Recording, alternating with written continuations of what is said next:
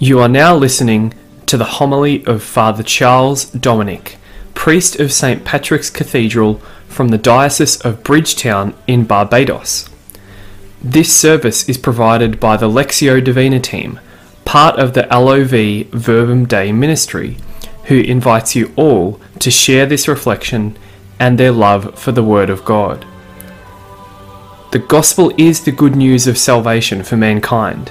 That salvation is only through Jesus Christ. As Peter said, "Lord, to whom shall we go? You alone have the words of eternal life." Greetings to you listeners, including the Love Verbum Dei family members, and also the Logical Bible Study Ministry as you collaborate with the Love Verbum Dei ministry. Both of you spreading the word of God, bringing people closer to our Lord Jesus Christ. I greet you on this 32nd Sunday of Ordinary Time, Cycle C. And as we come to another week, and as we come close to the end of this liturgical year, in this month of November, I want to remember all those who have gone before us, marked with the sign of faith, those who've died especially in the major world wars, 2 major world wars we've had, but also those who've died in war, especially those who died in Ukraine and other conflicts that we've had since the end of the Second World War.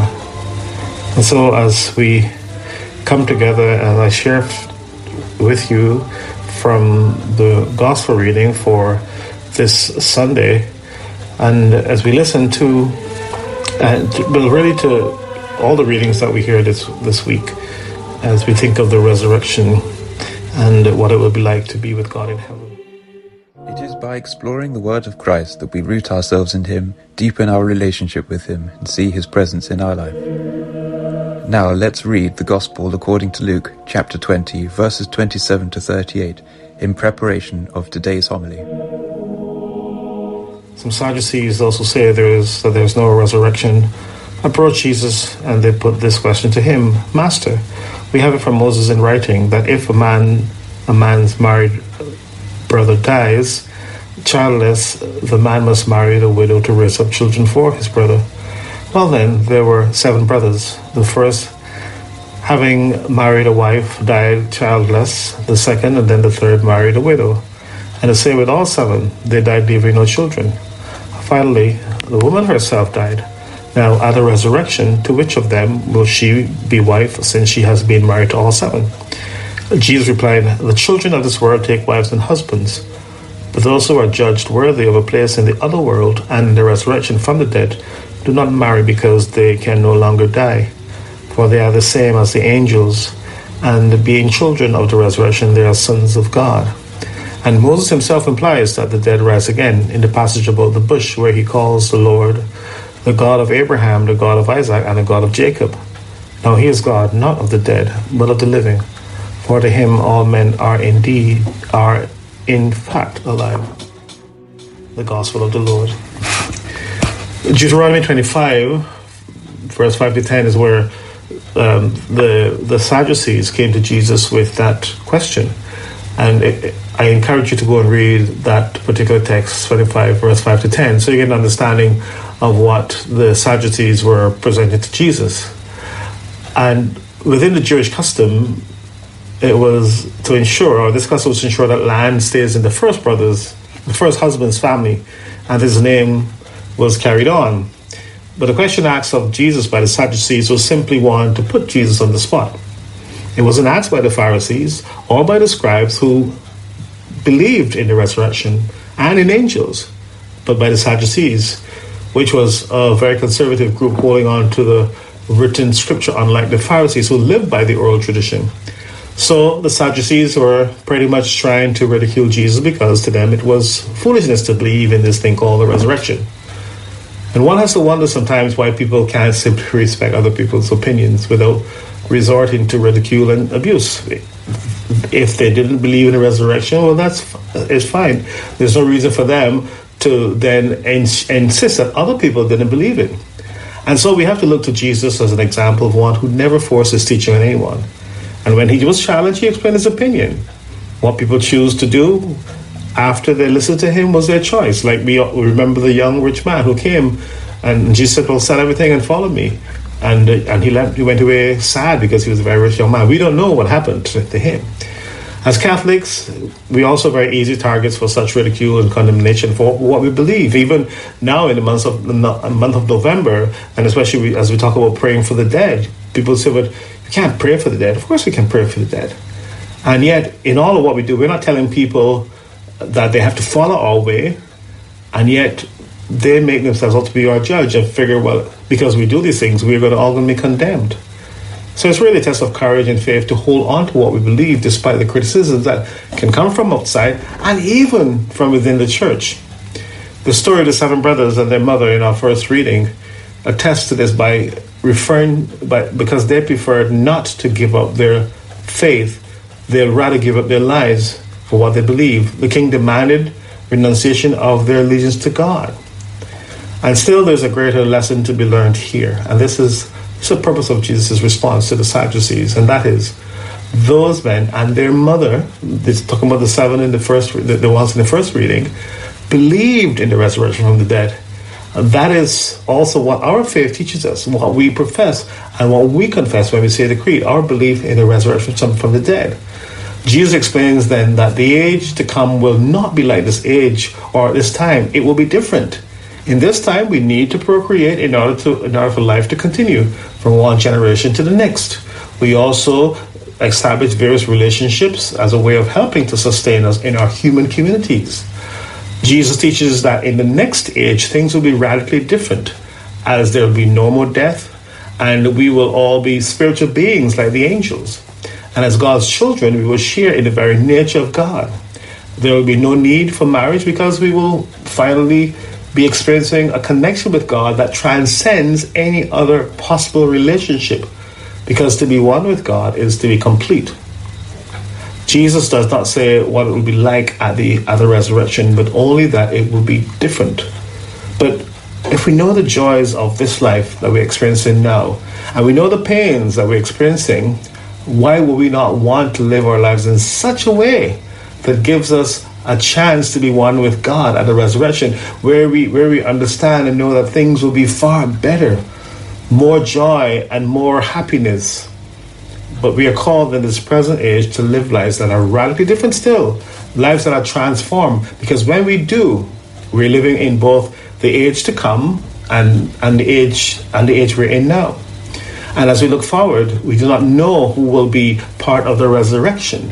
But what is more important is that we should try to live so that we can experience the joys of being in complete union with God and one another. We know too that there will always be persons who will criticize and who will ridicule us because of what we believe. And we must be strong to face up to this opposition, if we bear in mind that there is something greater to look forward to. Insults and ridicule should only give us more resolve to want to strengthen our faith and to know that the only judge we have to worry about is God.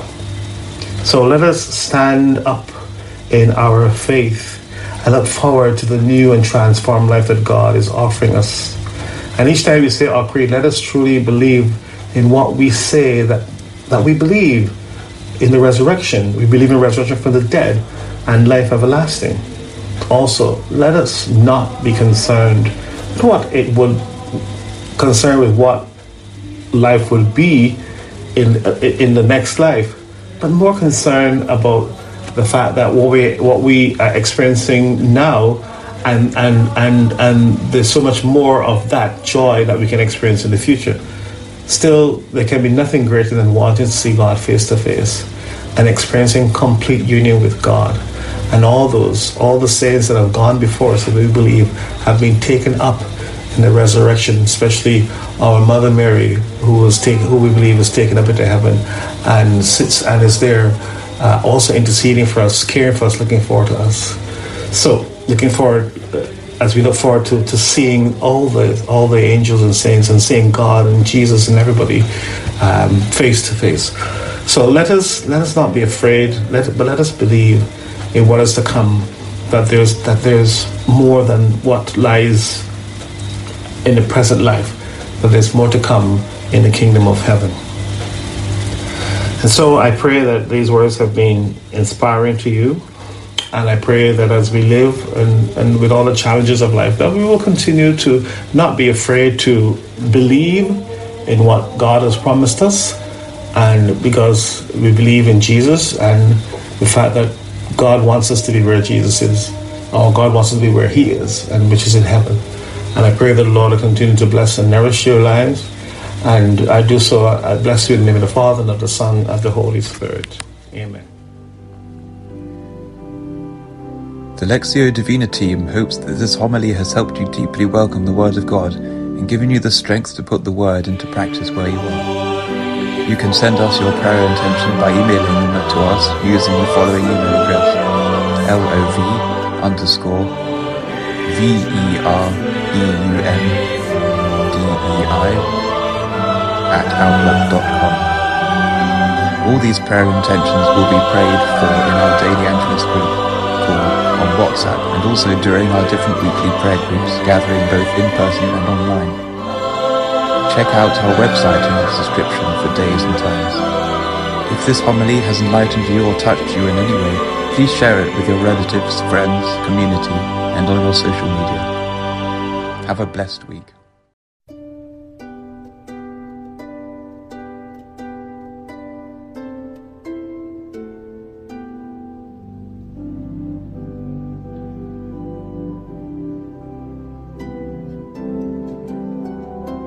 You are now listening to the homily of Father Charles Dominic, priest of St. Patrick's Cathedral from the Diocese of Bridgetown in Barbados. This service is provided by the Lectio Divina team, part of the LOV Verbum Dei ministry, who invites you all to share this reflection and their love for the Word of God. The Gospel is the good news of salvation for mankind. That salvation is only through Jesus Christ. As Peter said, "Lord, to whom shall we go? You alone have the words of eternal life." Greetings to you listeners, including the Love Verbum Dei family members, and also the Logical Bible Study Ministry as you collaborate with the Love Verbum Dei ministry. Both of you spreading the word of God, bringing people closer to our Lord Jesus Christ. I greet you on this 32nd Sunday of Ordinary Time Cycle C. And as we come to another week, and as we come close to the end of this liturgical year, in this month of November, I want to remember all those who have gone before us, marked with the sign of faith, those who've died especially in the major world wars, 2 major world wars we've had, but also those who've died in war, especially those who died in Ukraine and other conflicts that we've had since the end of the Second World War. And so as we come together and I share with you from the Gospel reading for this Sunday, and as we listen to all the readings that we hear this week, as we think of the resurrection and what it will be like to be with God in heaven. It is by exploring the Word of Christ that we root ourselves in Him, deepen our relationship with Him, and see His presence in our life. Now let's read the Gospel according to Luke, chapter 20, verses 27 to 38, in preparation of today's homily. Some Sadducees also say there's no resurrection. Approach Jesus and they put this question to him: Master, we have it from Moses in writing that if a man's married brother dies childless, the man must marry the widow to raise up children for his brother. Well then, there were 7 brothers. The first, having married a wife, died childless. The second and then the third married a widow. And the same with all 7. They died leaving no children. Finally, the woman herself died. Now, at the resurrection, to which of them will she be wife, since she has been married to all 7?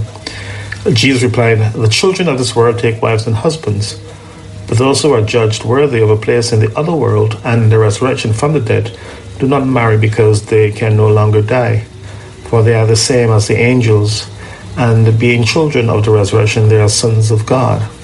And Moses himself implies that the dead rise again in the passage about the bush, where he calls the Lord the God of Abraham, the God of Isaac, and the God of Jacob. Now he is God, not of the dead, but of the living. For to him all men are in fact alive. The gospel of the Lord. Deuteronomy 25, verse 5 to 10 is where the Sadducees came to Jesus with that question. And I encourage you to go and read that particular text, 25, verse 5 to 10, so you get an understanding of what the Sadducees were presenting to Jesus. And within the Jewish custom, it was to ensure, or this custom was to ensure that land stays in the first husband's family, and his name was carried on. But the question asked of Jesus by the Sadducees was simply one to put Jesus on the spot. It wasn't asked by the Pharisees or by the scribes who believed in the resurrection and in angels, but by the Sadducees, which was a very conservative group holding on to the written scripture, unlike the Pharisees who lived by the oral tradition. So the Sadducees were pretty much trying to ridicule Jesus because to them it was foolishness to believe in this thing called the resurrection. And one has to wonder sometimes why people can't simply respect other people's opinions without resorting to ridicule and abuse. If they didn't believe in the resurrection, well, it's fine. There's no reason for them to then insist that other people didn't believe it. And so we have to look to Jesus as an example of one who never forced his teaching on anyone. And when he was challenged, he explained his opinion. What people choose to do after they listened to him was their choice. Like we remember the young rich man who came, and Jesus said, well, sell everything and follow me. And he went away sad because he was a very rich young man. We don't know what happened to him. As Catholics, we also very easy targets for such ridicule and condemnation for what we believe. Even now in the month of November, and especially as we talk about praying for the dead, people say, but you can't pray for the dead. Of course we can pray for the dead. And yet, in all of what we do, we're not telling people that they have to follow our way, and yet they make themselves out to be our judge and figure, well, because we do these things, we're all going to be condemned. So it's really a test of courage and faith to hold on to what we believe despite the criticisms that can come from outside and even from within the church. The story of the 7 brothers and their mother in our first reading attests to this because they preferred not to give up their faith. They'll rather give up their lives for what they believe. The king demanded renunciation of their allegiance to God. And still there's a greater lesson to be learned here. And this is the purpose of Jesus' response to the Sadducees, and that is those men and their mother, it's talking about the 7 in the ones in the first reading, believed in the resurrection from the dead. And that is also what our faith teaches us, what we profess and what we confess when we say the creed, our belief in the resurrection from the dead. Jesus explains then that the age to come will not be like this age or this time. It will be different. In this time, we need to procreate in order for life to continue from one generation to the next. We also establish various relationships as a way of helping to sustain us in our human communities. Jesus teaches that in the next age, things will be radically different, as there will be no more death, and we will all be spiritual beings like the angels. And as God's children, we will share in the very nature of God. There will be no need for marriage because we will finally be experiencing a connection with God that transcends any other possible relationship, because to be one with God is to be complete. Jesus does not say what it will be like at the resurrection, but only that it will be different. But if we know the joys of this life that we're experiencing now, and we know the pains that we're experiencing, why would we not want to live our lives in such a way that gives us a chance to be one with God at the resurrection, where we understand and know that things will be far better, more joy and more happiness. But we are called in this present age to live lives that are radically different still, lives that are transformed, because when we do, we're living in both the age to come and the age we're in now. And as we look forward, we do not know who will be part of the resurrection. But what is more important is that we should try to live so that we can experience the joys of being in complete union with God and one another. We know too that there will always be persons who will criticize and who will ridicule us because of what we believe. And we must be strong to face up to this opposition, if we bear in mind that there is something greater to look forward to. Insults and ridicule should only give us more resolve to want to strengthen our faith and to know that the only judge we have to worry about is God. So let us stand up in our faith and look forward to the new and transformed life that God is offering us. And each time we say our creed, let us truly believe in what we say, that we believe in the resurrection. We believe in resurrection from the dead and life everlasting. Also, let us not be concerned with what life will be in the next life, but more concerned about the fact that what we are experiencing now, and there's so much more of that joy that we can experience in the future. Still, there can be nothing greater than wanting to see God face to face and experiencing complete union with God. And all the saints that have gone before us, that we believe have been taken up in the resurrection, especially our Mother Mary, who we believe is taken up into heaven and sits and is there also interceding for us, caring for us, looking forward to us. So, looking forward, as we look forward to seeing all the angels and saints and seeing God and Jesus and everybody face to face. So let us not be afraid, but let us believe in what is to come, that there's more than what lies in the present life, that there's more to come in the kingdom of heaven. And so I pray that these words have been inspiring to you, and I pray that as we live and with all the challenges of life, that we will continue to not be afraid to believe in what God has promised us, and because we believe in Jesus and the fact that God wants us to be where Jesus is, or God wants us to be where He is, and which is in heaven. And I pray that the Lord will continue to bless and nourish your lives. And I do so, I bless you in the name of the Father, and of the Son, and of the Holy Spirit. Amen. The Lectio Divina team hopes that this homily has helped you deeply welcome the Word of God and given you the strength to put the Word into practice where you are. You can send us your prayer intention by emailing them to us using the following email address: LOV_VEREUMDEI@outlook.com. All these prayer intentions will be prayed for in our daily Angelus group call on WhatsApp, and also during our different weekly prayer groups, gathering both in person and online. Check out our website in the description for days and times. If this homily has enlightened you or touched you in any way, please share it with your relatives, friends, community, and on your social media. Have a blessed week.